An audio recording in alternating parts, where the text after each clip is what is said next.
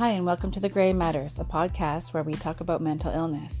On this episode, I talked to Krista about her experience with postpartum depression, and we end up getting into a lot of other things too. Please remember that this episode may cause triggers in some of you, so please make sure you have support, and remember, you are not alone.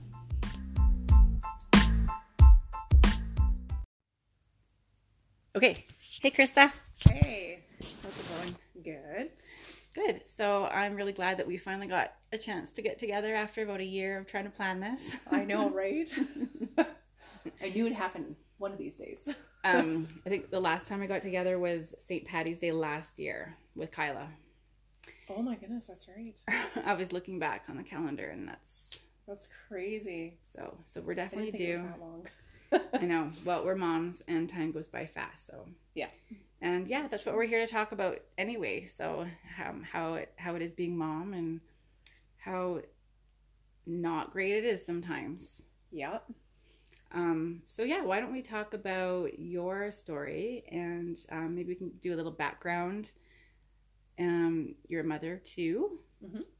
and they're 7, almost 4, right? That's right. Yeah. Yeah. So we'll start. Maybe we'll go back to like when you were pregnant, or maybe I should ask, like, have you ever, like before you were pregnant, did you ever have mental health struggles or anything, like anxiety or anything like that before pregnancy? Nothing that was ever like diagnosed officially or anything like that. And I didn't think that I did until I realized, like, obviously having had my son, that I did. And then I realized what that all entails, you know? Mm-hmm. And then so when I think back, I'm like, yeah, I think there was a few things going on when I didn't even realize it. But I guess the difference was that before I had my son, I was always able to like pull myself out.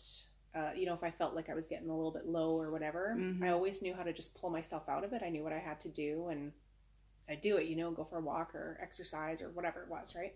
Laugh with friends. Or laugh with friends, yeah. That's an inside joke.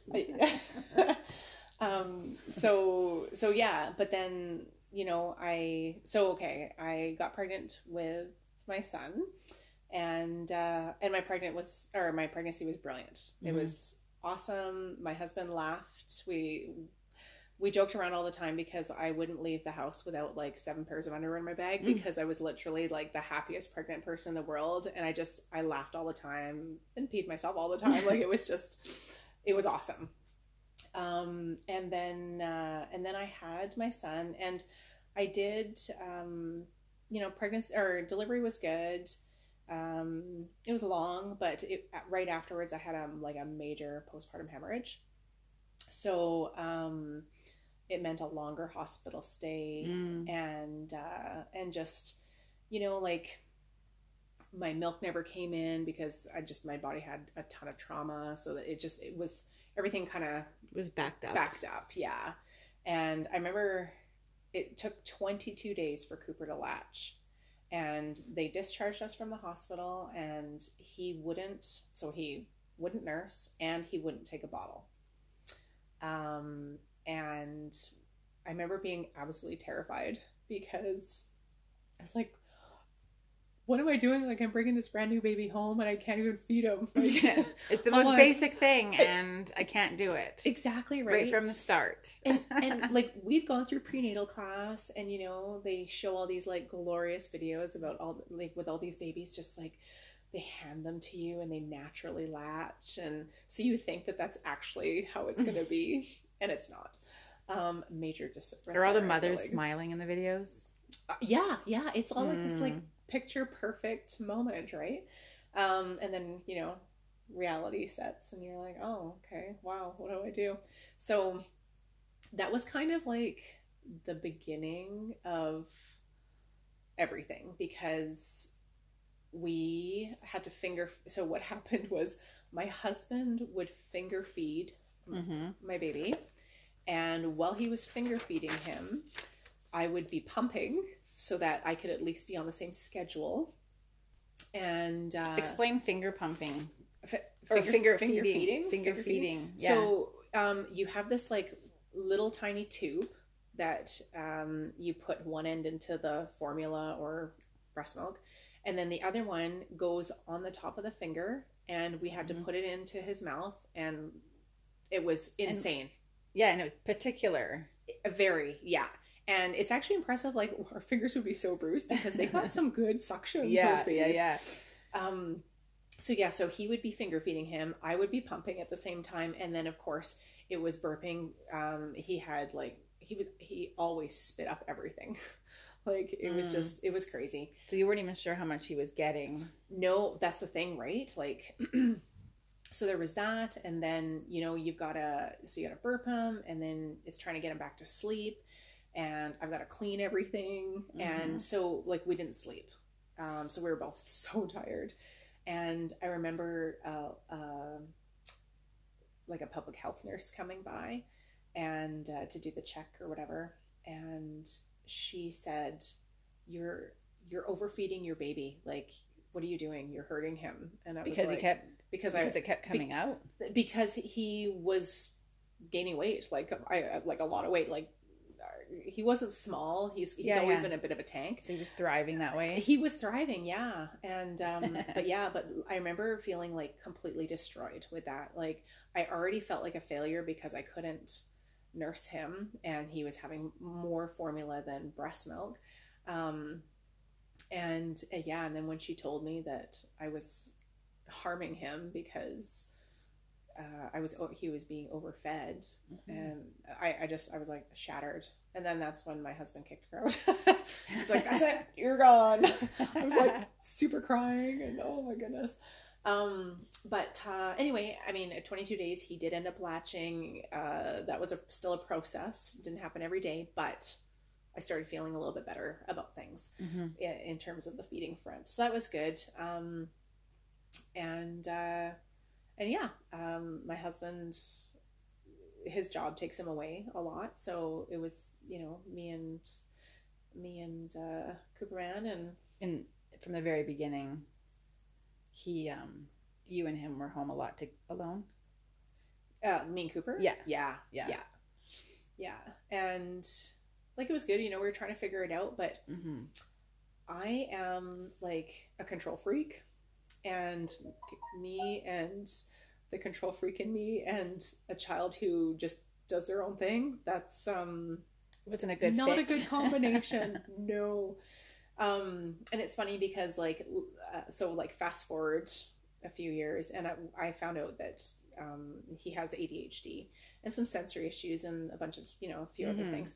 And so when I look back now, there's so many things now that make sense, but at the time didn't. I was like, I don't understand what I'm doing wrong. Yeah. And I remember the doctor and a few of the nurses commenting when we were in the hospital after I had him. They're like, he is such an alert baby. Like, wow, he is like wide-eyed and he's like soaking it up, and of course none of that, like, it makes sense now. Yeah. Like, it didn't.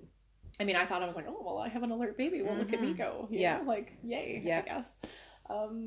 I did the same thing. Did you? Yeah, like, it's like, they lifted their heads right up. I was like, like, he was like weeks old and he lifted his head up and was holding his head up, and like, so now it all makes sense.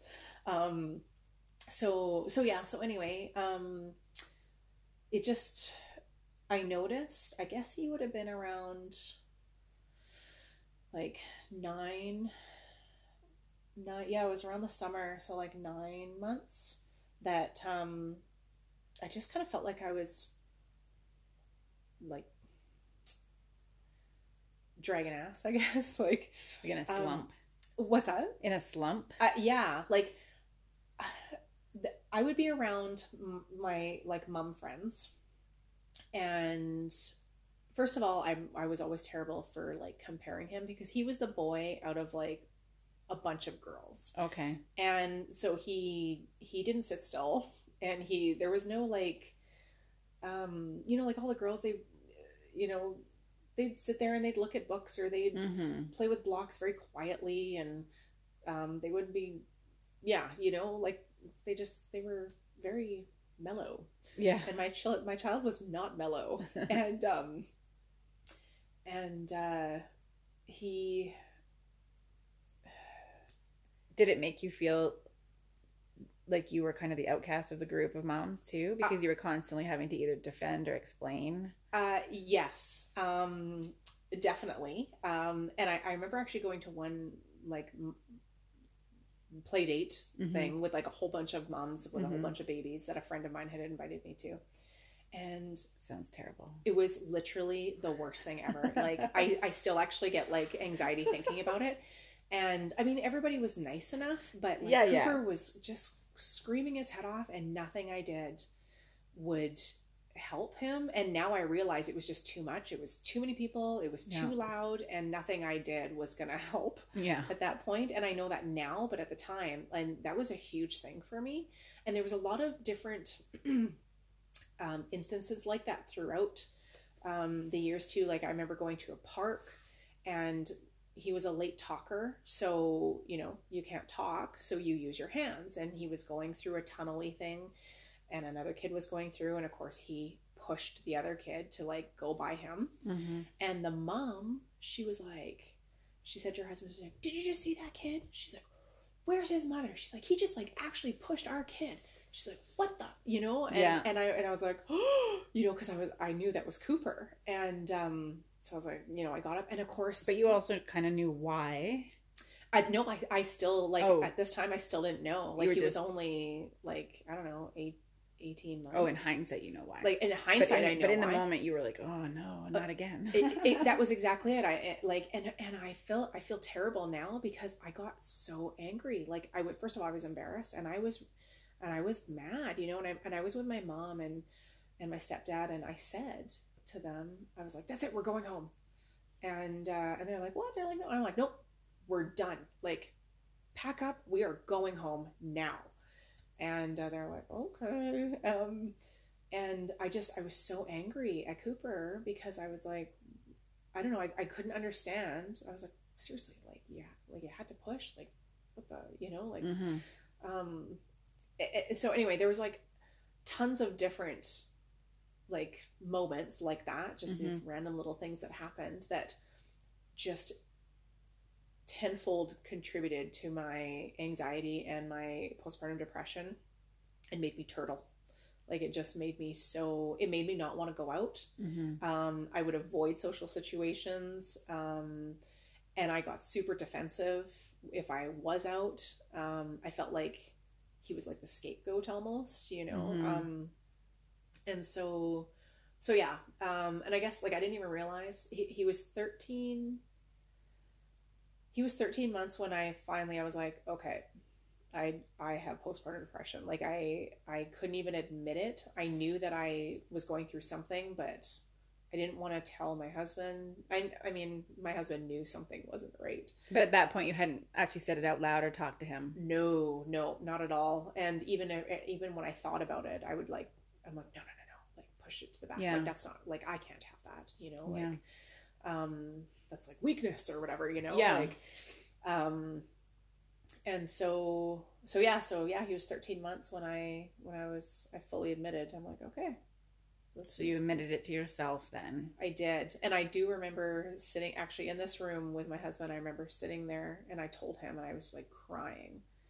And I actually remember saying to him that I was angry with him because, like, I felt like I had this resentment towards him because I felt like it was his fault, because if we had gotten married when I wanted to get married, and if we could have had kids when I wanted to have kids, then I wouldn't have got it, because I was younger and I was more adaptable, and I was all these things, right? So you were like blaming life events in the timeline. Yeah.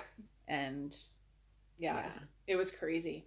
So then, and of course, and even then, like, I started to see a counselor, but I wouldn't go on any meds because first of all, I felt ashamed. And you had never been on meds before? No. And I felt totally ashamed, and which I wish that I had gone on them. Like, I don't know why I was so resistant to it. Yeah. Yeah. Because things would have just been so much better. Well, you hear a lot of stuff about it. You hear a lot of negative things about medication. That's true. It's only natural. And in this day and age, with everybody trying to be natural with everything, like no plastic, no nothing, like everything, right?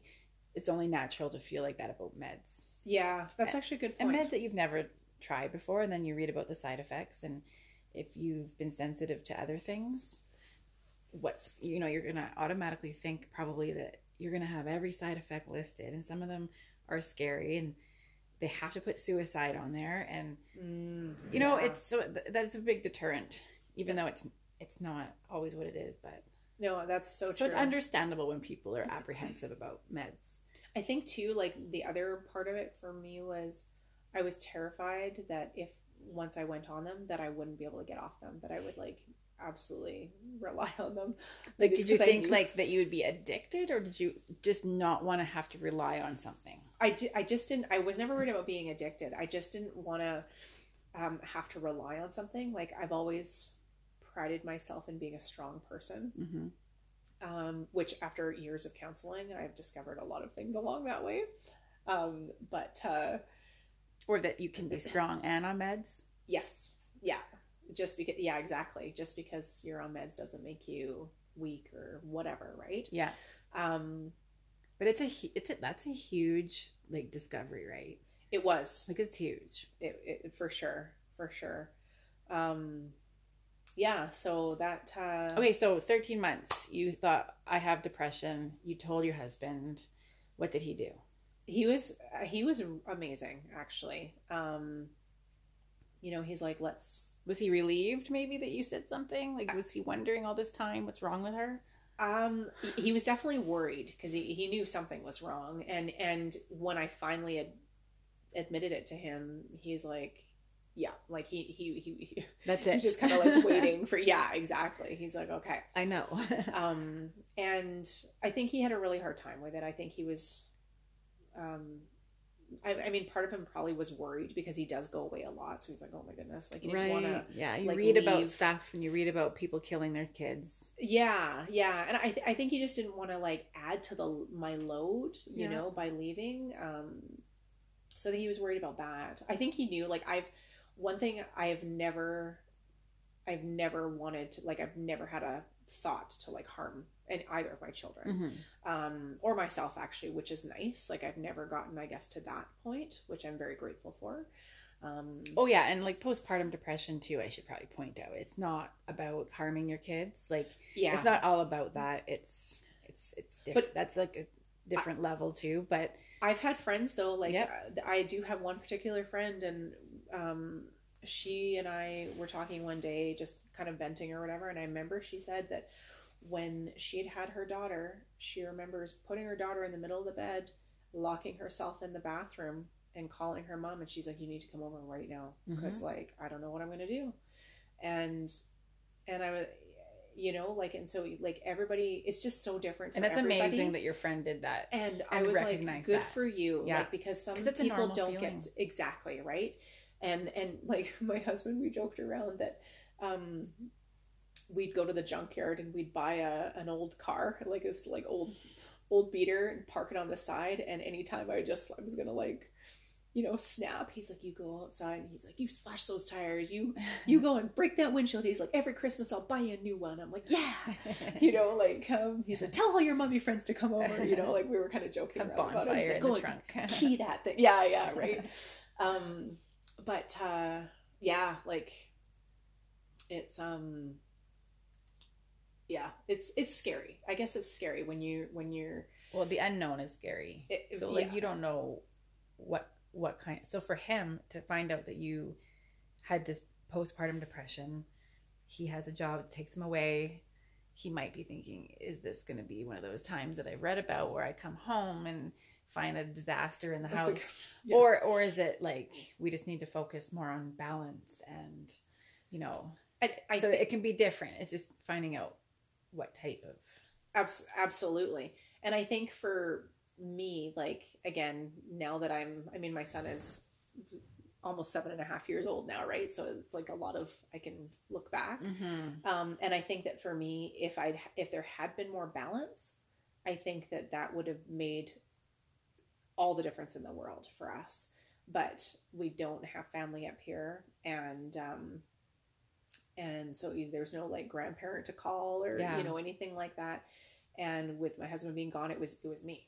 It was isolating, me, right? It was isolating, and like when I said that before I had kids, if I felt myself getting low or whatever, I knew what I had to do to pull it out. Yeah.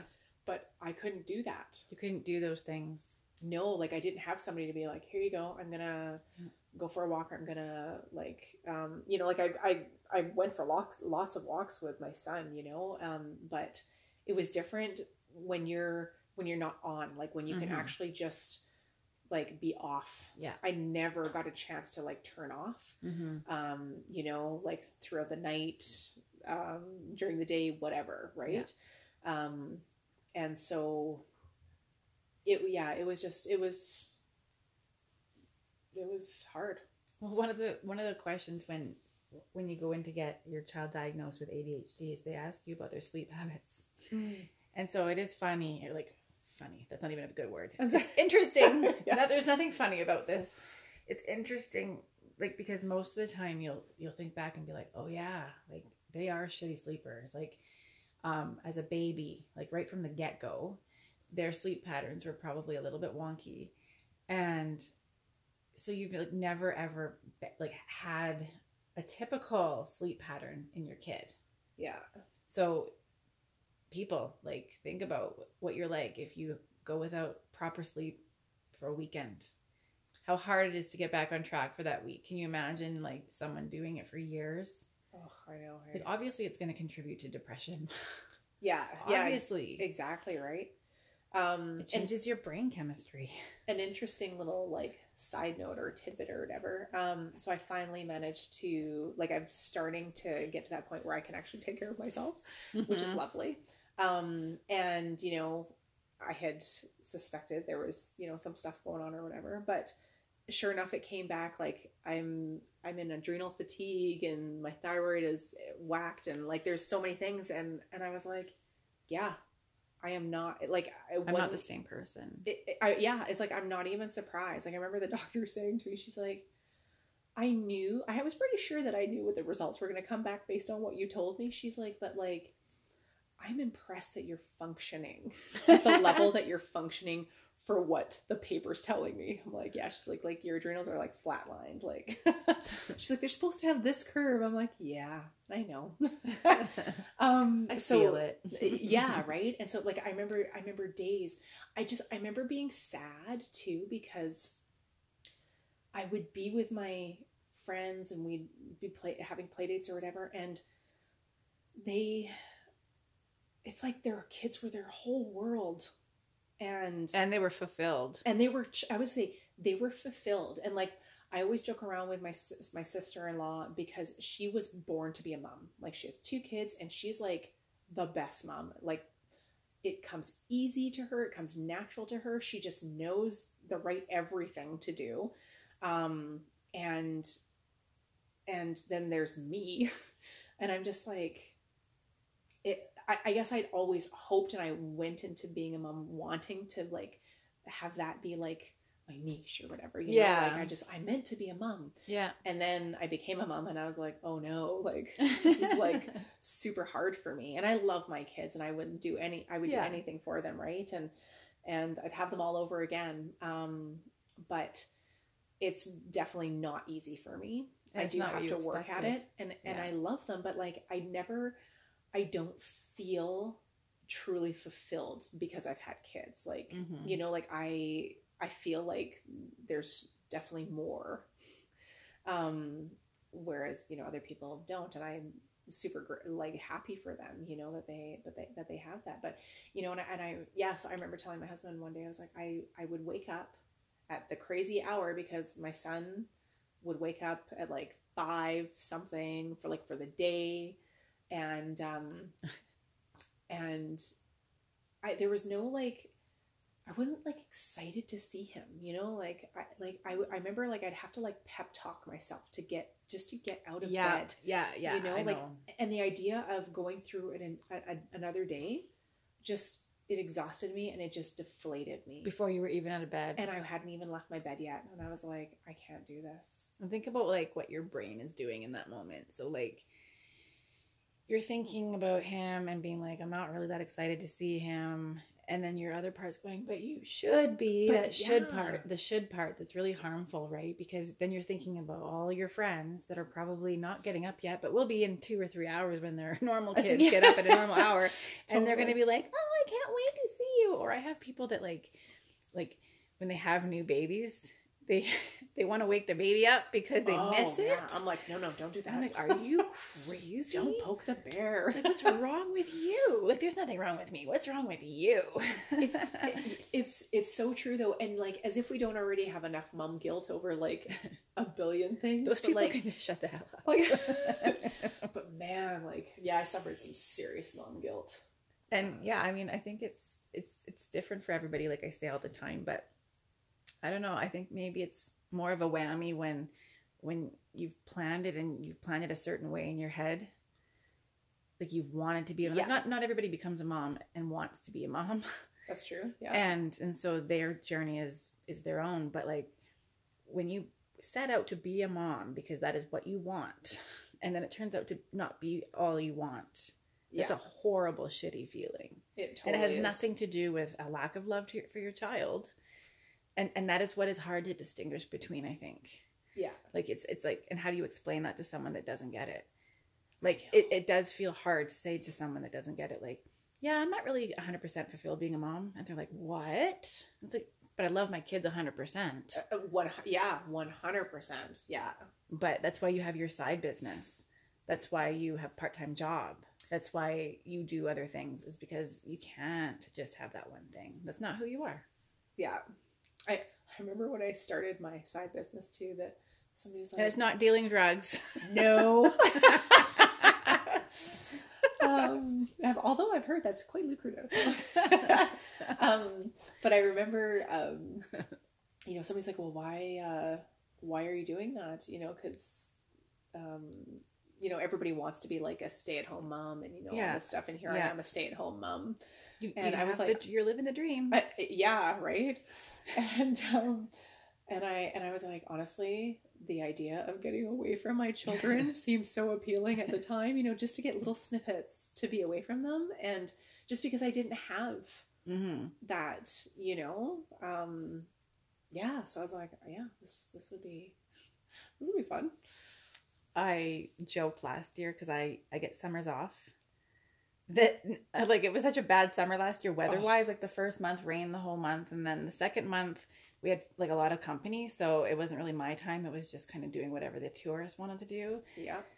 And then all of a sudden it was time to go back to work, and it was fall, and fall is really hard for me. If anyone that knows me knows I hate, like, I have sad, so like just going into fall, it revs me right up into this horrible dark place.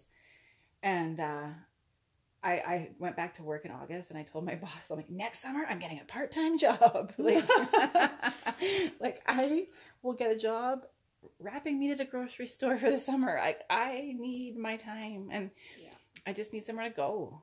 I need more of a routine. Like, it's really hard for me to, like, when it's like nice long summer days and we're being lazy.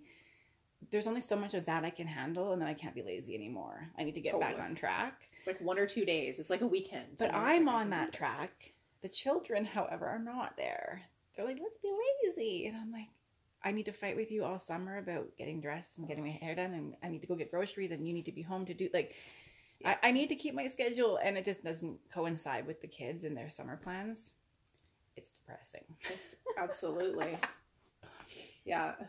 But like 100%. Did you find, because you had Cooper in January and it was like dark and cold and stuff, did you find that even having your daughter in the end of April, was that different for you? Night and day. Like, I just kind of thought of it when I was talking about sad. Yeah, no, that's such a good point. Yeah, we joked around. So my son was a Friday the 13th baby, and we all joked around because it was insult to injury. Totally right. It was such a warm. I remember it being like warm. The day he was born? No, like it was warm for weeks, like from Christmas, right through the season. Yeah. And I remember saying, I was like, he's gonna come when it's gonna drop to like 30 below, and that's when he's gonna decide to come. And sure enough, it was like minus 32 when we were driving to the hospital. And I remember my husband, the car wouldn't start, and he was under the car tiger torching the thing, like just to like try and get it to start. The Yukon people. It's so true, right? We're tough. But yeah, so it was hard because I don't know how many times I would put him in a stinking snowsuit because I was like, that's it, we gotta go out. Like we only get like 4 hours of sunshine, like daylight. We need to be out. I don't care how cold it is. And yeah, I remember sticking him in a snowsuit and wrapping him up in my big jacket, and every time I put him in a snowsuit, he'd blow out every time. Oh yeah. So it took us like at least an hour to get out every time. It was just, I was like, this is just exhausting. But then with my daughter, she was born the end of April, and that May was so hot. I remember sitting out on the back deck. She was sitting with me, and it was so hot, and it was like, yay. Like plays or makes a huge difference on your mood. And I mean, I ended up going into I never managed the postpartum depression like before I got pregnant with Lainey. So like it was still there. It kind of, no, I didn't actually really get it. I was like, yeah, no, it got a little bit better. No, it didn't. See, and that is the scary thing with that stuff. And like, I was actually thinking about medication, and that's what medication can do. You take it for granted, the feeling that you forget. And so that's why a lot of people will relapse, is because you'll be on meds, you'll be feeling good, and you all of a sudden you're like, you know what? I can do this. I don't like the side effects anyway. Yeah. And so you go off and you crash again. And then, but it's almost like your brain prevents you almost from remembering how bad it was when it was that bad. It's like survival you tool. knew it was bad, but you can't feel it until you're in it again. And that's the scary thing, because it's like, are you going to be able to crawl out this time? Yeah. So you didn't go on medication. So I didn't go. No, when you realized and you told your husband, did you go to the doctor? So I went to the doctor, and they were like, okay, let's, they gave me the choice. Like they did say, like, do you want to go on medication? And I said no, stupidly, and went to counseling instead. And how often were you going? I was going once a week. Oh, okay, that's pretty often. So it was pretty good. And then I don't know. I don't remember how long I went for, but I remember thinking, okay, like this is good. Like they've given me some tools, like, you know, like I'm good. You know, I can handle this. Right. And when you were going, were you guys actually addressing postpartum depression? Like, were you guys actually? Yeah. Okay. Yeah. She was actually, it was like my first time going consistently to a counselor. And I remember thinking like, it was really hard. Yeah. It was so hard, but it was pretty great. Like I remember thinking, wow, this woman is like fantastic. As hard as it was. Was it like the gym, like where it's hard to rev yourself up to go, but once you've done it, you feel like, I'm glad I did? I remember. Or is it even hard sometimes between? It was like all of that. Like, and the process, like the whole thing until you started feeling better. Yeah. Yeah. And like, I remember feeling utterly exhausted afterwards. Like, it's like, I just wanted to come home and go to sleep, you know, which you can't even do because, you know, you got this little one waiting for you at home. Yeah. But yeah, so I didn't go on medication. I did the counseling, but no medication. And then I stopped the counseling because I thought I was doing better. And then, and then we had decided that we wanted to try again or whatever.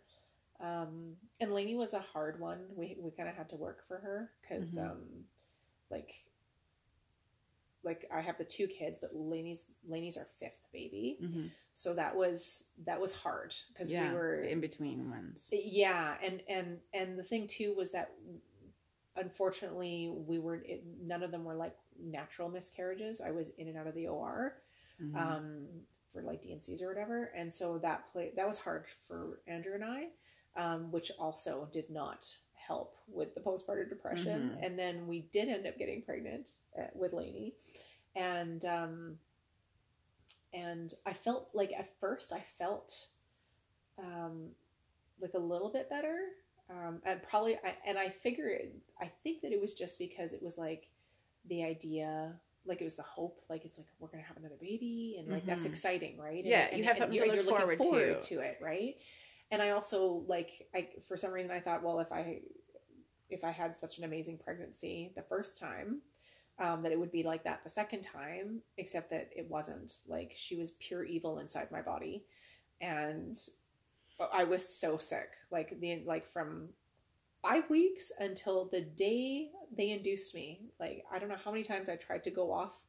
Was it Declectin? The Declectin. Every single time I did, she had me barfing. I mean, I was on Declectin and progesterone and Zantac, and I called her my drug baby because with Cooper, I wouldn't even take a Tylenol. I was so spazzy about it, And then with Lainey, they were just like, load me up. Oh yeah. They were like, here, and I was like, really? Are you sure this is okay? Like, but yeah, like it's such a polar opposite experiences. And then of course when, like, having said that, the year, like when I was, pregnant with Lainey, that was the hardest year ever with our son. And that was the year that we found out that he had ADHD and sensory processing stuff and some self-regulation stuff and anxiety, like all this stuff. Right. And I remember thinking like, okay, like, cause he was in the end of the terrible 2s and he was just going into the, the trying 3s or whatever. Mm-hmm. And I remember he like lost, it was rendezvous. And we went to the pancake breakfast. Oh, fun. Which, of course, for somebody... Lots of people. Absolutely. And excited people. And so loud. And it's the morning. Right? Like, it's just... It was like the perfect storm, disaster. Right? Exactly. And we went with some friends, and I remember he completely lost it over, like, nothing. And I was like, what is going on here? And I remember... they picked their kid up and, like I couldn't even get Cooper into, like, it was like -30 outside. Couldn't even get him into his jacket. He was like flailing and freaking out and kicking things.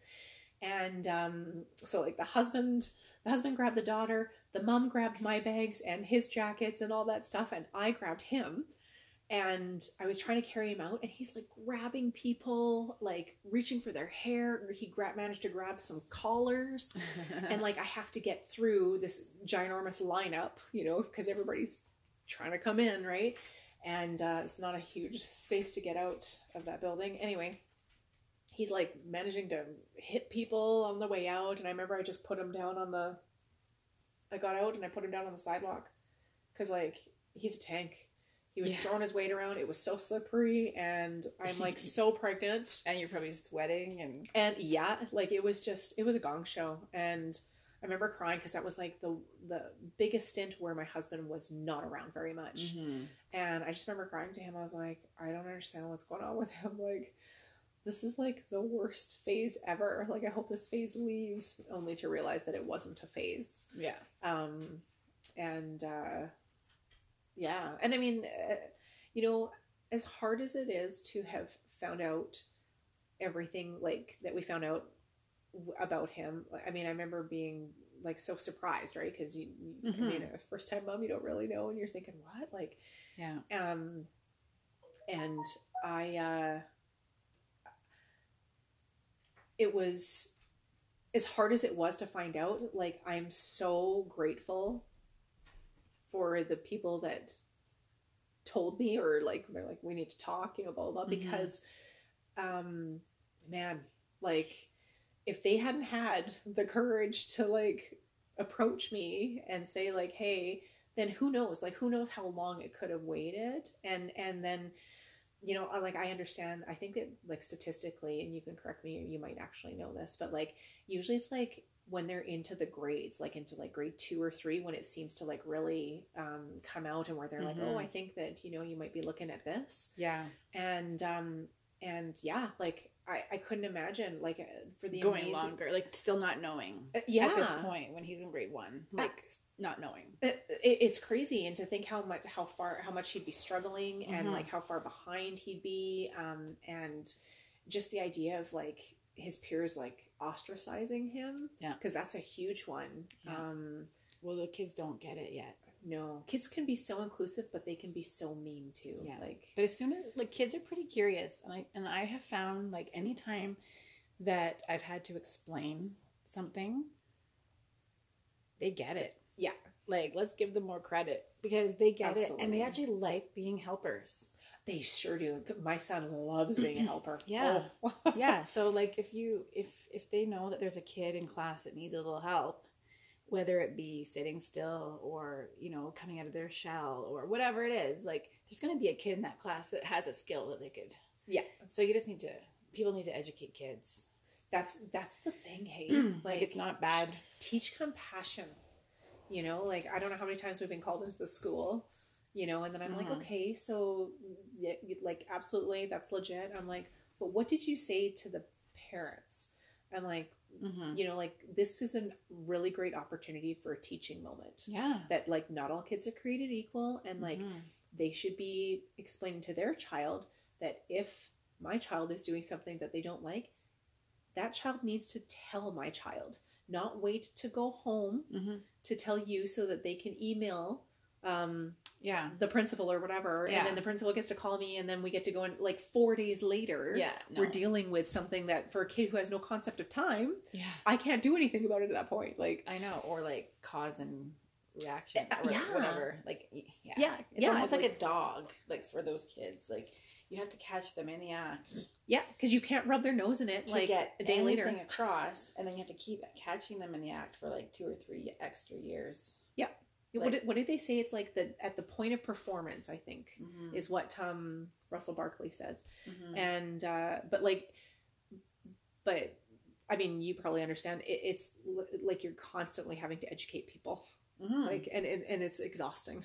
and so like I read too, like developmentally, kids with ADHD, like they're 30%. They tend to younger. take like 2-ish years or so longer than their peers to get somewhere, like to get to a certain level of development. So like, and they don't even plateau until they're in their 30s. Like 35, like my husband. Like possibly. like is it gonna happen? Waiting anytime. Sorry, I'm waiting for 15 years. But no, I was just thinking, because an example, like our daughter yesterday, Tavis was going to take her snowboarding, and she's almost 12, and he asked her to do one thing, and that was make sure you have your snow pants and your snow boots or whatever. And so I'm like trying to stay out of this. Like I'm trying to just let them fall and learn from those mistakes. Anyway, they get to the hill, and then they realize that Dana didn't bring her snow pants. So he's mad, like he's livid. Yeah. Because the week before that, it was the same thing, but with her boots. And he's like, I asked you to do one thing. I'm like, but so he was perceiving it as like she doesn't care about snowboarding the way he does. Right. And I know, and he said that to her, right? Oh. And he's saying it, and in his brain, he's like, shut up, Tavis, because he knows he's being his impulsive, and he can't stop it, and he needs this stimulation, so he needs a fight, and he knows, because he has ADHD. But yet he can't stop. Meanwhile, she's crying, and she's the internal, so she's inside, she's like shouting at him inside, right? But she's instead just crying like a sweet little innocent girl that she is. And I'm trying to, I'm like, why am I the one explaining this to you two? This is your disorder. But I was trying to explain, I'm like, she really likes it. She really wants to remember everything. She really didn't want to get there and find out what she found out, that she forgot that.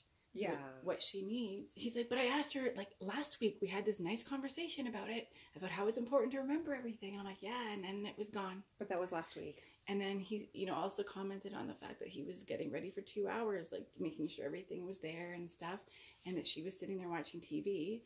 And so it wasn't appearing to him like she was excited. And I was like, yeah, but she was thinking about it the whole time she was watching TV. Yeah, she's probably so excited. She probably wasn't really watching TV, actually. Exactly, like, right? Like, so you don't true. know what she was actually doing. And that's the problem. And so you can't just jump to those conclusions. But going back to when you felt isolated around your friends and stuff, it's because this is exhausting. It's constant trying to explain the behavior of your child. At that point, you didn't even know why. But you knew that it was different, and you knew that it was, like, exhausting. Yeah. And you were probably wondering, like, are my friends thinking, like, why is he, like, not able to sit down like Chloe here? Like, or whatever. Like, yeah, it's just one of those things. It's just a kind of even an unspoken, like, feeling you get when your kid is different. Totally. That's, like, so true. And I think moms tend to be competitive anyway, like, with or without throwing anything else into the mix, because you're like, moms are just proud, but I think we forget that we're all on the same team, and that it's not about, like, no kid is better than the other, like, we're all just, we need to, like, they outnumber us, man, we gotta freaking band together, like. It's really interesting, like, the difference between moms too. Like, for instance, some moms, like my teacher friend that I was talking about how she loathes parent-teacher interviews because of the parents that feel like their kid can do no wrong. I'm completely on the other side of the spectrum. Like, I'm like, oh my God, what did my kid do? Like, right away, I'm like, it was mine. Like, and I don't know why I do that. Because I have really good kids. Yeah. I don't know. It's just the openness, I think. Like we saw this, one of our little cousins, she said the F word. And you're like, to her grandma, like, and I was like, oh no, like, Arlie taught her that. Like right away, I was like, it's gonna come out. Like, we're at this family function. I'm like, it's gonna come out. It was our kid. And I mean, and it turns out it wasn't. It was one of her classmates. But right away, I was like, that was my kid. Do you think maybe it's because of, it's like a defense thing? Because like maybe you went through, like, numerous instances where like your kid was blamed, so now you're just like, I'm just gonna, like, call this right now. I'm gonna own this, because maybe. like that way you're not, like, bamboozled. You don't feel like you're caught off guard. Or if I, like, put it out there first to show that I'm okay with having a not so okay kid. Yeah. I don't know why I do it. Because I actually don't believe, like, well, that one time with the F word, I really was afraid that it was, because that is such a thing that she would have done. But yeah, like, my kids aren't bad. Like, I don't know. It's just something that I've always done. Like, I just, maybe it's because I've heard Steph say how much it's annoying when parents don't think that.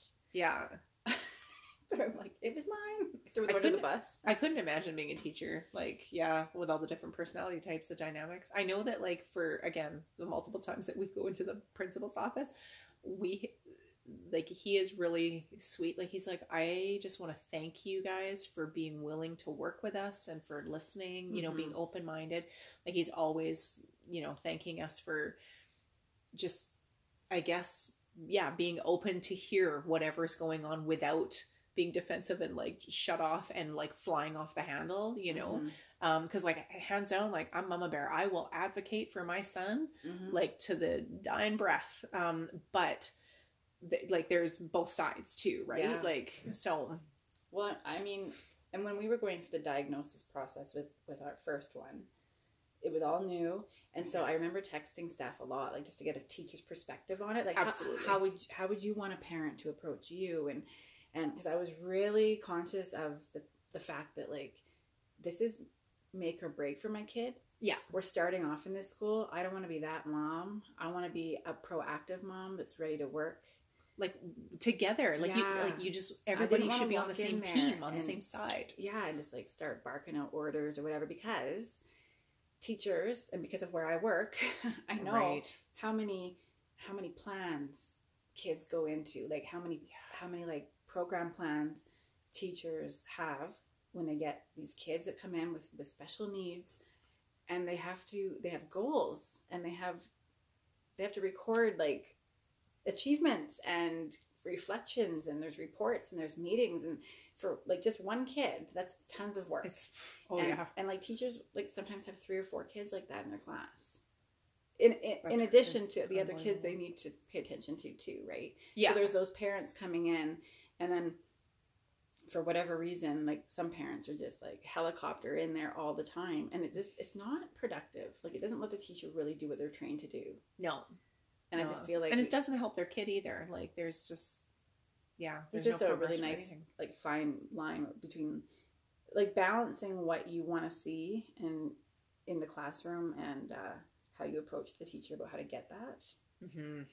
Like, my son's teacher right now, like, there's a lot of things where I'm like, oh, I don't really know if you should have said that in front of the class to him. But instead, I'll pick my battles and I'll say, I heard he had a hard time sitting still, wondering maybe if a wiggle cushion might help. That helped a lot in grade 1. You know, like trying to be a little diplomatic. I want to keep the peace because it's going to affect him. Like the teacher's relationship with the kid or with the parent can sometimes rub off on the absolutely. Absolutely. I think it's like, it would be hard not to. Like I my hat goes off to all teachers because my goodness, like, yeah, they're amazing. They truly are. Like when you think about what you're responsible for as a teacher. Yeah. And then like times it by 20, or, you know, if you're in Alberta, 40. Or no kidding. Hey, but yeah, like I just can't imagine because I'm a highly sensitive person too. I just can't handle that much like stuff happening in my environment for that long. It's draining. Yeah. So, So having a kid with special needs, but not knowing it because he was a toddler, it's exhausting. And you're already like dealing with sleep deprivation as like a normal, typical parent would. Yeah. Figuring out your marriage, because that changes after. That changed the whole dynamics. Yeah. Me and Andrew have never had our rawest moments have happened since having our kids, and we were together for 8 years before we were married. So it's not like we rushed into things or anything like that. Right. Yeah. So yeah, it takes a toll for sure. And no one tells you that part. No, they don't. And I still smile when people tell me, when you hear, oh, so-and-so, yeah, she, we're going to have a kid. We need to save our marriage. We're going to have a kid, like that'll fix things. I'm like, are you insane? Yes. I was like, honey, no, that's like the worst thing you can do. Give your kids away. The ones that you already have. Oh my goodness. I'm like, you might want to rethink that one. But, so my son was sick and he ended up sleeping in, and I didn't give him his med, cause he gets one every morning. This was actually like a monster eye opener for me, because, it made me remember, like, I remember thinking to myself at the end of the day, this was last Sunday. It's the first day he's ever not been on meds. Because since he started taking them. Yeah. Since he started taking them, we every day. Yeah. Every day he gets them.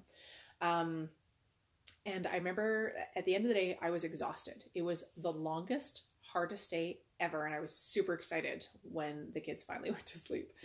And I remember drinking my tea and thinking, wow, this is what it used to be like every single day, like before we knew.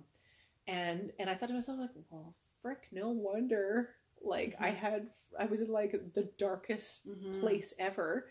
Because it's not fun. It wasn't fun. Nothing about it is. No. And like at the time I used to take everything personally that he did. I'd be like, he's not listening. He's disrespectful, or he's being rude. And like, and I literally took all of that personally, which of course, obviously we can't, but, yeah, like it was an eye opener. It made me realize, like, yeah, you know what? I actually was really strong. Like the fact that I managed to keep everything together as long as I did before I completely fell apart was pretty actually impressive. You know, I wasn't weak or whatever, you know. Yeah. So yeah, I think often, like, we do not give ourselves enough credit. We have a lot of balls that we're juggling, and yeah, it's this motherhood thing isn't for the faint-hearted. No, and it's not for everybody. No. No, I look at some of my friends that are like dog mummies, and I'm like, oh yeah, how like, nice would that that's be? actually like there's some appeal to that. Hey, it's funny because working at the Child Development Center, I actually work with quite a few women that don't have kids, and they all have dogs, and I'm like, just leave it like that.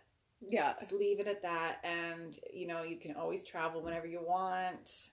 I'll take your dog. It's way easier to find a dog sitter. Exactly. They don't backtalk. That's the other thing too, is like trying to find, like, you're supposed to have date nights or, you know, time or whatever, but when you have a kid that has behavioral issues like our kids, you don't want to subject anyone else to that. And it's not only that, it's like you feel like no one's going to understand every single little quirk or thing that your child has and the needs that it requires. That's true. And that's exhausting to start thinking about trying to tell that to a babysitter or a grandma. And I think there's also too, for me, there was a trust thing as well, because it's like, how do I know that I can trust you to, like, not completely lose it? Well, when you love your kid because you've given birth to him and you want to throttle him, how can you trust a 15-year-old kid that wants to talk on the phone? Or that's the thing. Well, that's like, the way I was. You have to, like, pay attention to them, right? Like, yeah, it's very true though. It's very true.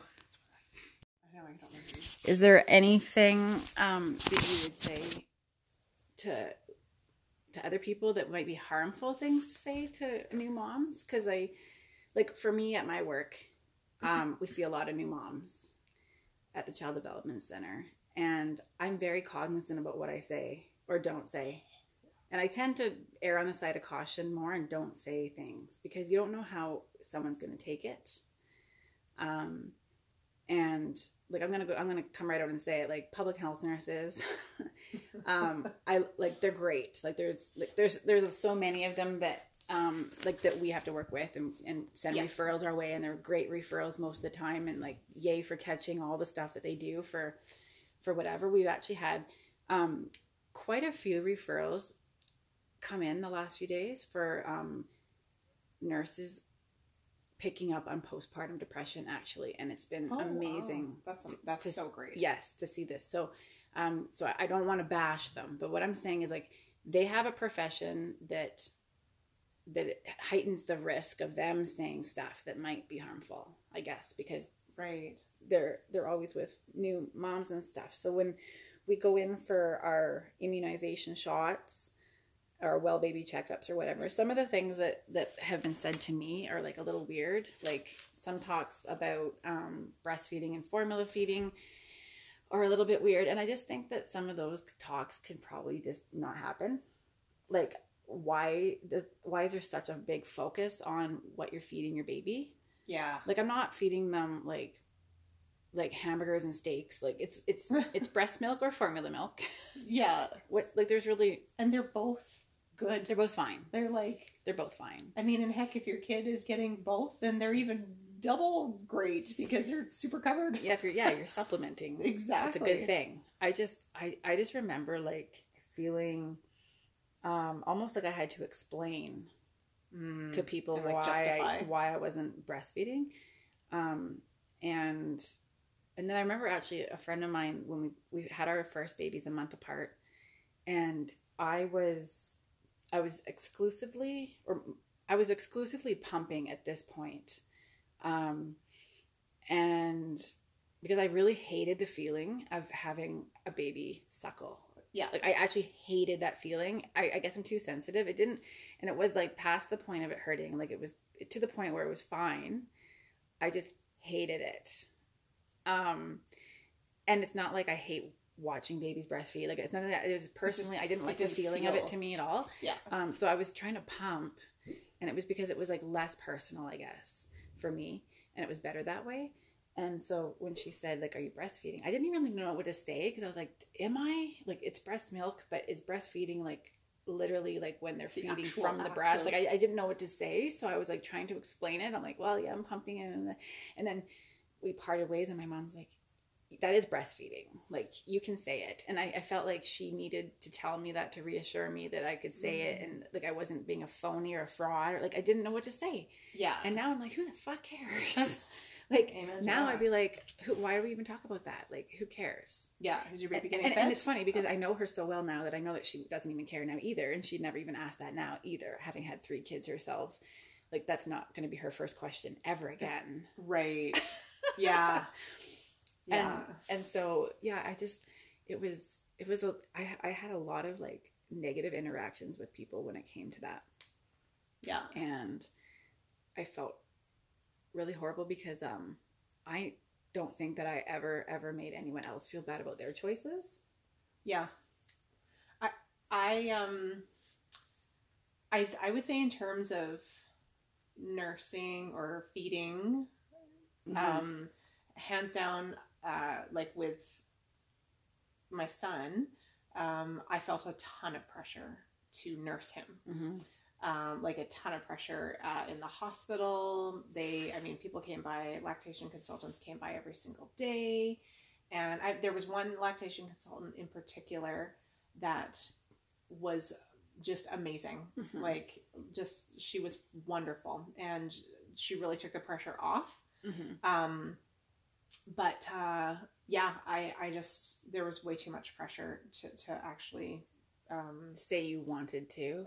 Yeah, like to nurse him, and like and I already had like so much crazy anxiety about feeding him, because I was freaking worried that he wasn't going to get food because he wouldn't latch, and like we're finger feeding him, and it was a shit show, like and then of course, like, to have that one particular public health nurse tell me that I was harming him. I was like, that is not at all what a brand new mom with monster anxiety wants to hear. That's fine. Like, maybe you were harming him. Maybe like reframe that, like, just in a way that's not so damaging, right? Like, but the thing is, like, can you really? I mean, I guess, I don't know. Like, can we overfeed our babies? Because like, a baby won't they just stop drinking if they've had enough? They're like goldfish. Like, they explode. Like, I mean, if they're full, they're in full. Their diaper form. Yeah. I don't know. As soon as you put their snowsuit on. And yeah, anyway, it was crazy. A friend of mine texted a picture the other day of her 6-month-old son that had a blowout diaper in the morning, and she's like, do you miss these? And I'm like, no. And his face was like proud of it. His face was so cute. It was proud of it, and I was like, I am not. I don't miss that at all. No. It's exhausting. It's exhausting. But some people like thrive off less sleep. Like, some people are just built to have less sleep. Yeah. And maybe those are the people that tend to have less mental illness when it comes to parenting. I don't know. Like, yeah, because I just feel like it's such a huge part of why people feel like shit. Yeah. Whether you're susceptible to depression, like whether you've ever had it, whether it runs in your family, when you don't get a good night's sleep, no one's at their best. No. And so, like, if you combine that with, 3-4 months or years of no sleep, like incessant, sleep deprivation, and like you just said, like, all your levels have changed in the last 7-ish years. Like, yeah, I used to be a high functioning individual. So now you're, and that we it's laugh. Like a distant memory. We just laugh. But yeah, like your stress level has actually changed the physiology in your body. Yeah. That's something crazy. That's crazy. Yeah. Yeah. And you think about, like, and I don't even have, yes, Cooper has ADHD and this, that, and the other, but you know what? In the grand scheme of things, like, I can think of 3 friends, right off the top of my head, who have kids who are very, high need, and I can't even imagine that require way more than what Cooper does. And I don't know how they do it. We've all got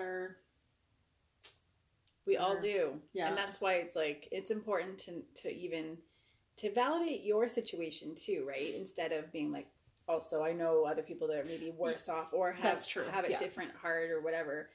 That may be true, but it doesn't take away from how hard it's been and what your experience has been, because yeah, it's not easy. I mean, just becoming a parent isn't easy. And I think postpartum depression is so shitty because it's really supposed to be a really happy time of your life. Like, you grow up thinking that, right? And you have a vision of and what everything it's going to be baby is so cute and colorful and this and that and soft, and it's just and that's how it's supposed to be. And then if you don't feel like that, if you're sitting in the middle of all that softness and you just have no joy, that's so hard.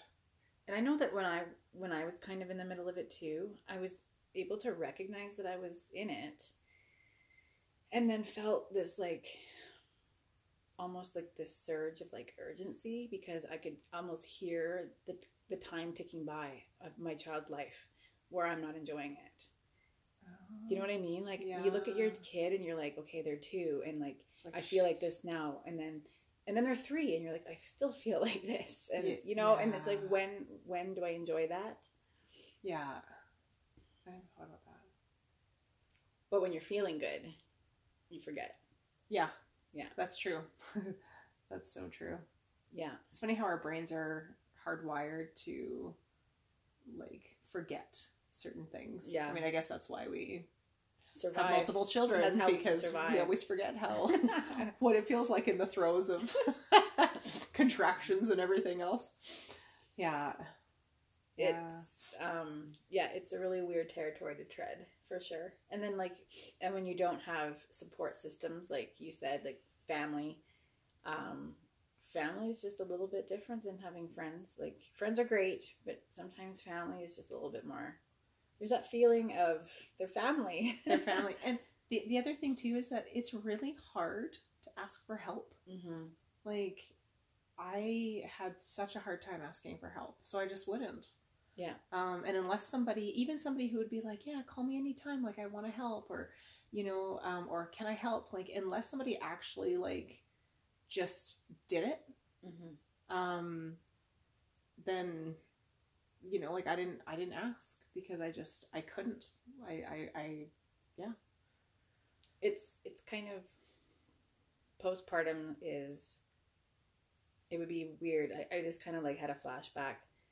Like, when you have a baby, lots of times people will bring like freezer meals and stuff. And like, if you have a mom that will come for 2 weeks and cook a week's worth of freezer meals, and you have that in your fridge or whatever, and after a month it's gone. And then the postpartum depression kicks in, and that's when you need them. And that's when you need them the most.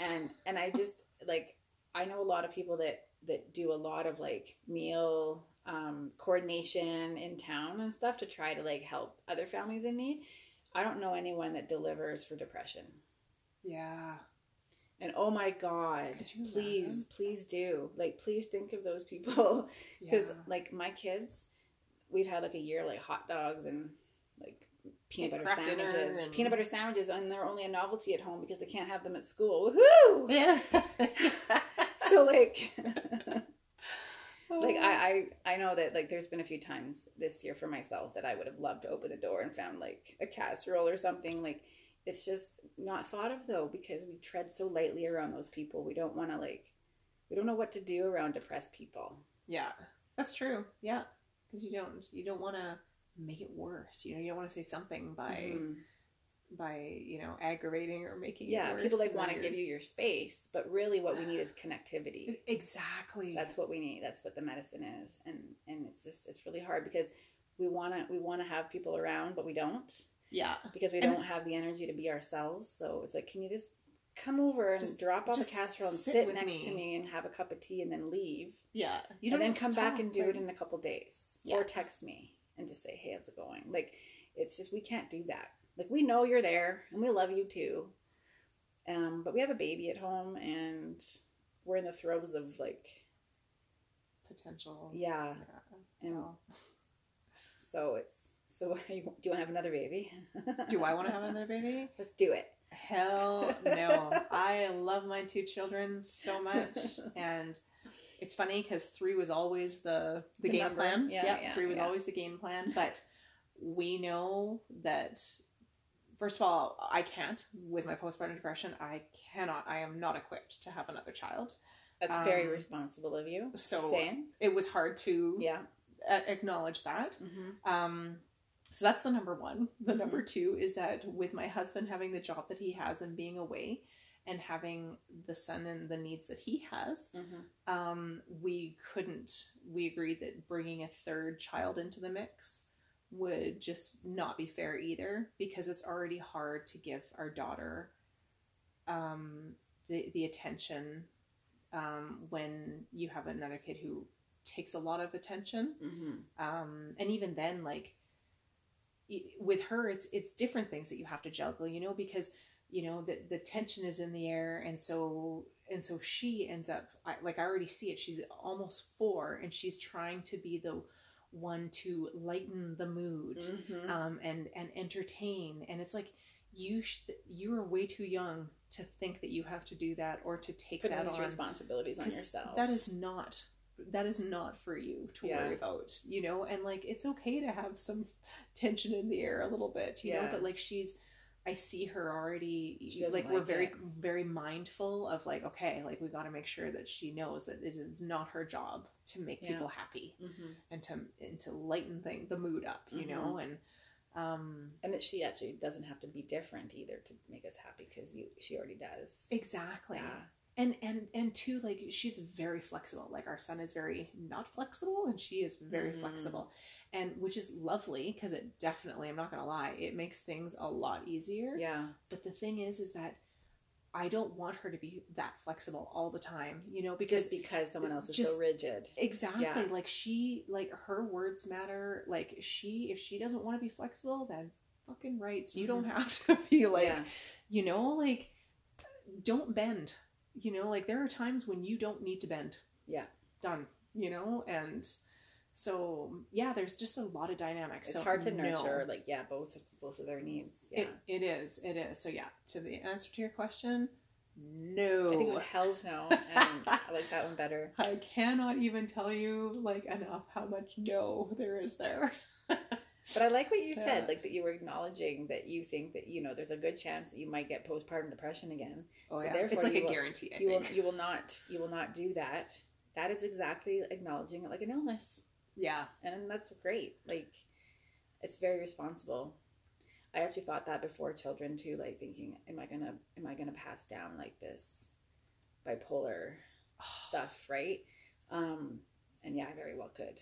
It's very selfish sometimes when I think about it. It's hard. That's hard though to think about, don't you find? Like, I've thought about that too. Like, you know, I mean, I think my brother has depression, and my mom, I mean, in recent years, having talked about everything, she's like, I'm pretty sure that I had postpartum depression. Like, at the time, she had no idea, but now, and so, like, it runs in the family, and so it's like, fuck, like, am I gonna pass that on to you guys? Like, God, I hope not, because it's so hard. Like, it's just so lonely. And but how amazing for Lainey to maybe potentially know that this could happen to her, and to know that, and to have you around that's lived it. That's true. And you could totally help. Like, I think that just because we are the generation that is a lot more educated in this stuff, because we know it, it's kind of scary. But when you really do think about, like, how many more tools we have in our toolbox that our parents had nothing. Nothing. That's so true. Like, we are so ahead of the game. Yeah. And the whole diagnosis thing, so ahead of the game. Like, with girls with ADHD, lots of times it's like college. They're getting diagnosed in college because that's when their support systems are taken away. Their moms, like, no one's there to ask them about classes and homework and whatever. That's crazy. And if it's not college, it's motherhood. Like, becoming a mother, all of a sudden you're like, whoa, I got to multitask. And like, what the hell? And then maybe it's not motherhood. Maybe it's when that kid has a diagnosis, then the parent gets diagnosed. Yeah. So but it's not happening like that as much anymore, because now we have so much education that the kids are getting diagnosed. Like, Yeah. when they should There's be. a lot more awareness. Yeah. Yeah. For sure. Which is so good. I think especially in terms of ADHD, because it's it's not visible per se, you know, and not only that, but I also like, it is one of the most grossly mislabeled conditions, disabilities, whatever you want to call it, because everybody just thinks that ADHD is just the inability to focus on something, or they're hyper, and they're just like crazy energy, hyper. They're hyper, like they picture like the Tasmanian devil or something in their head. I don't understand why they labeled it that, because it's like you couldn't be farther from the truth, you know. Really, it should be like brilliant mind / like impulsive, like oh, I know, right? It's just paying attention to too many things at one time. Yeah. Like spin it around a bit. I mean, there is a book actually that talks about like the mirror traits, and so it's like to help with self-esteem. Oh, okay. So like instead of saying like my kid is shy, it's like she takes more time to warm up. So it's like the words that can potentially stick with a kid all your life and hurt you because they're labeled, and they're made.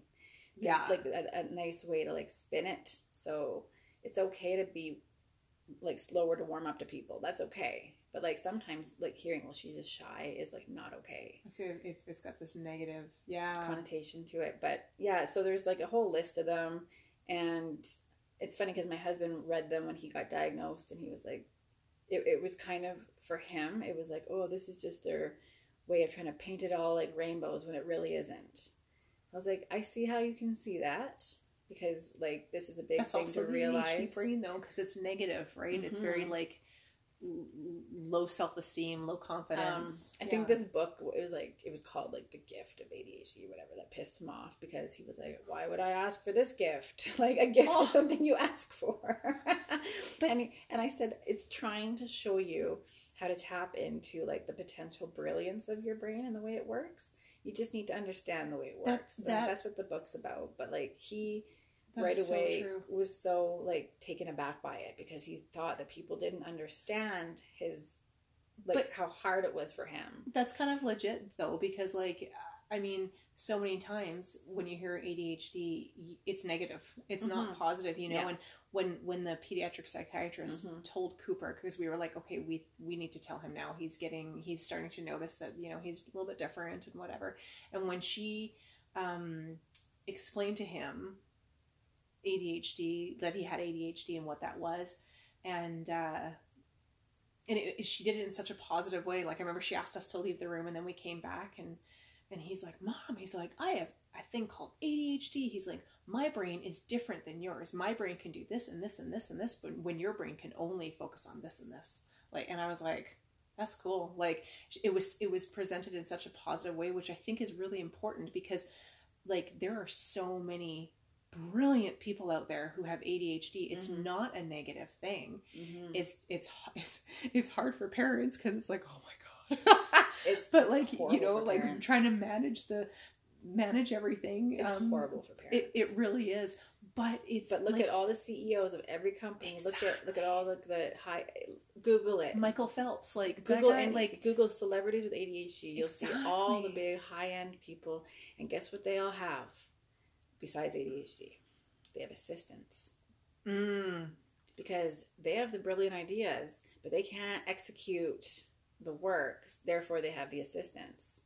So our kids are going to be the boss. Totally. Of the world. And there you go. There you have it. Awesome. Cooper's already the boss right now. Well, yeah, they're the boss of the house, because wherein lies the problem when the kids don't want to roll with what the boss wants to do.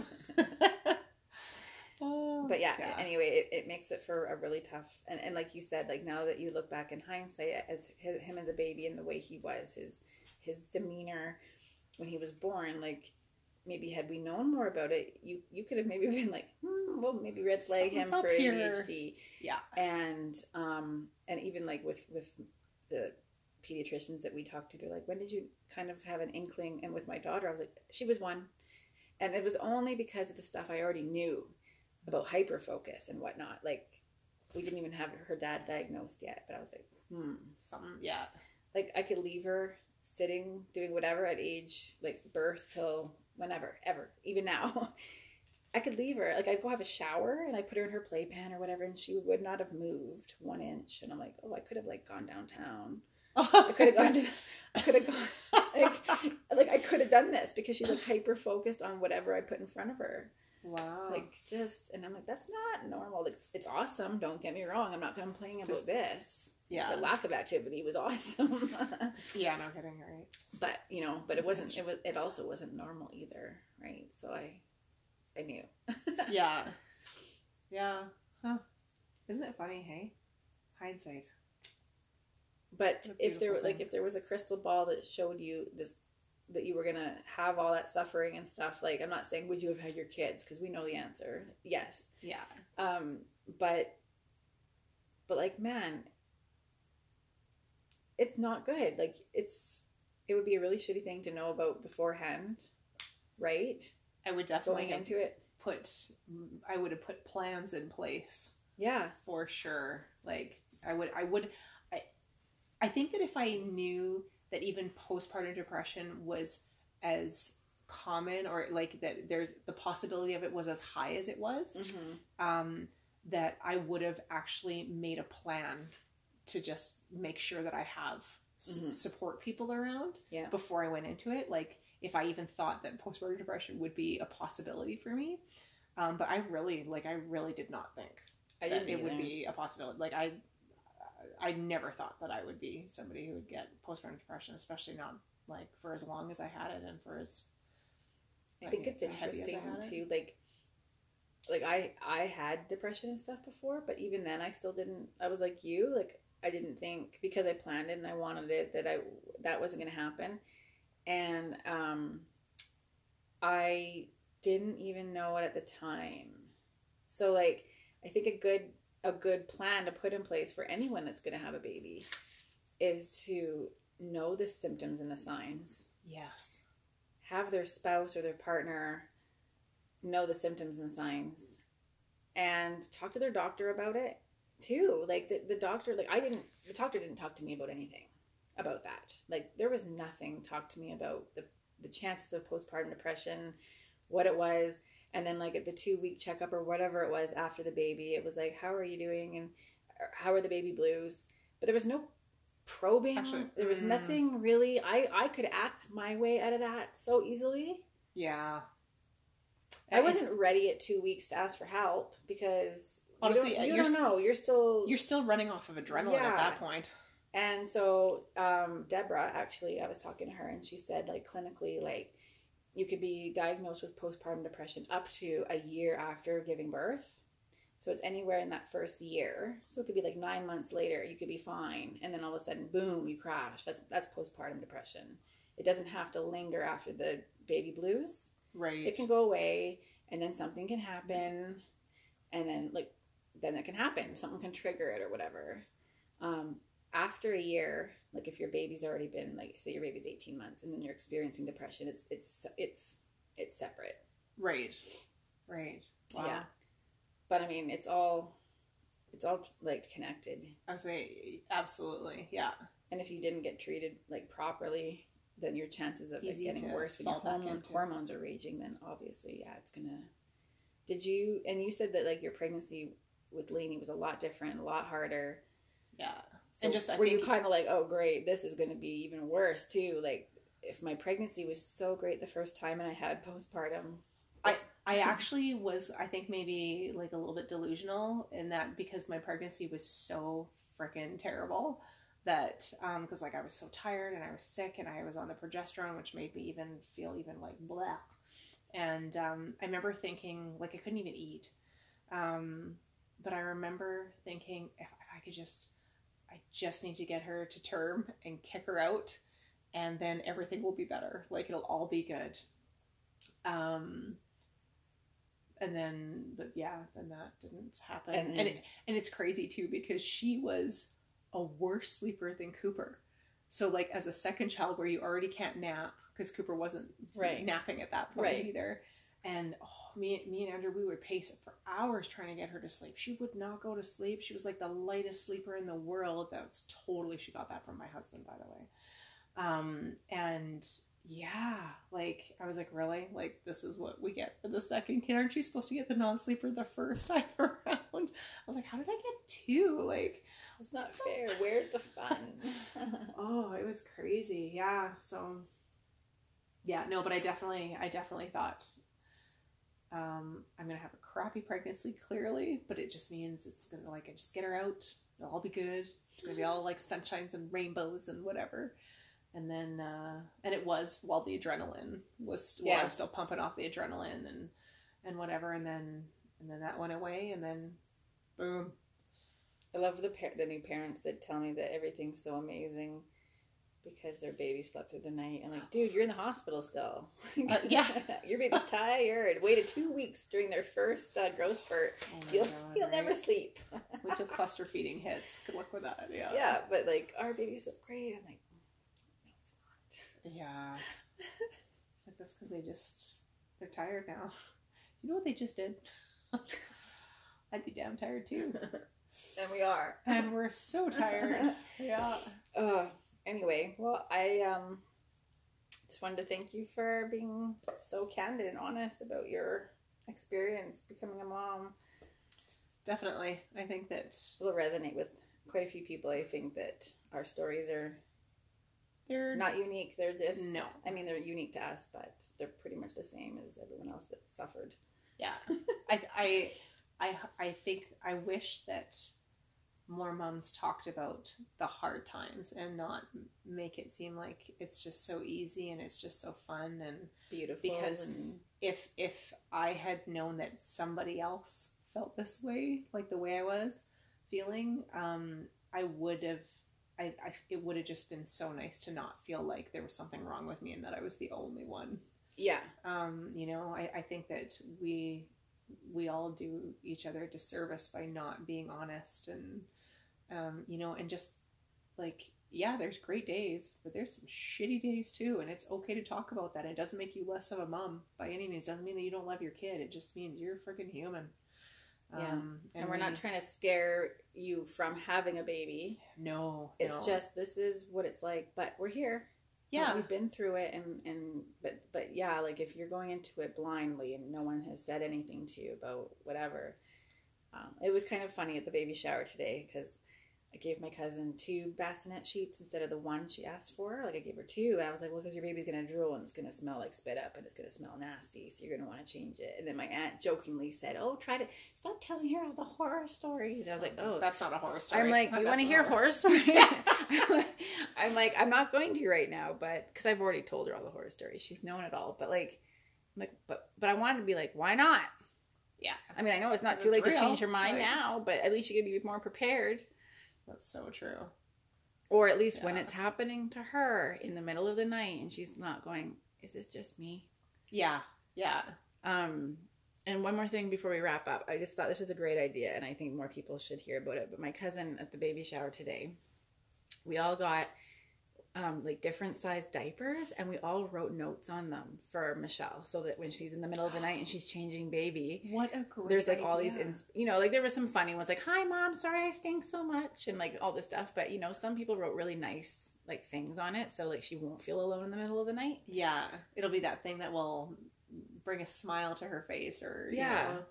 That is such a brilliant idea. Yeah, I've never heard of that. Cute. I love that. Yeah, there was a lot of like really cute ideas, but I thought that was a really good one. And yeah, just a little tidbit because we can all use the more help we can. Any help we can get is good. Yeah, those lonely 4 a.m., 3 a.m. And it's not telling us to laugh with friends. It's that's. It's showing up with a casserole and a bottle of wine and a listening ear. Absolutely. Anyway, well, maybe we'll have you back. We're going to have some more like general conversations about stuff too with my sister when she's available. So that sounds great. Yeah. I'd love to come. That'd be great. Awesome. Okay. Well, till next time. Thanks.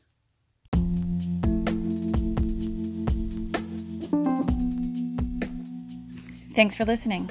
If you have something to say, drop us a line at our email, thegraymatterspodcast@gmail.com. Or if you're just curious about mental health and want to follow what we're doing, follow us on Twitter at thegraymatters4, that's the number 4. Or if you just want to check out our blog, you can find it at thegraymatterscom.wordpress.com. Thanks, and we'll see you next time.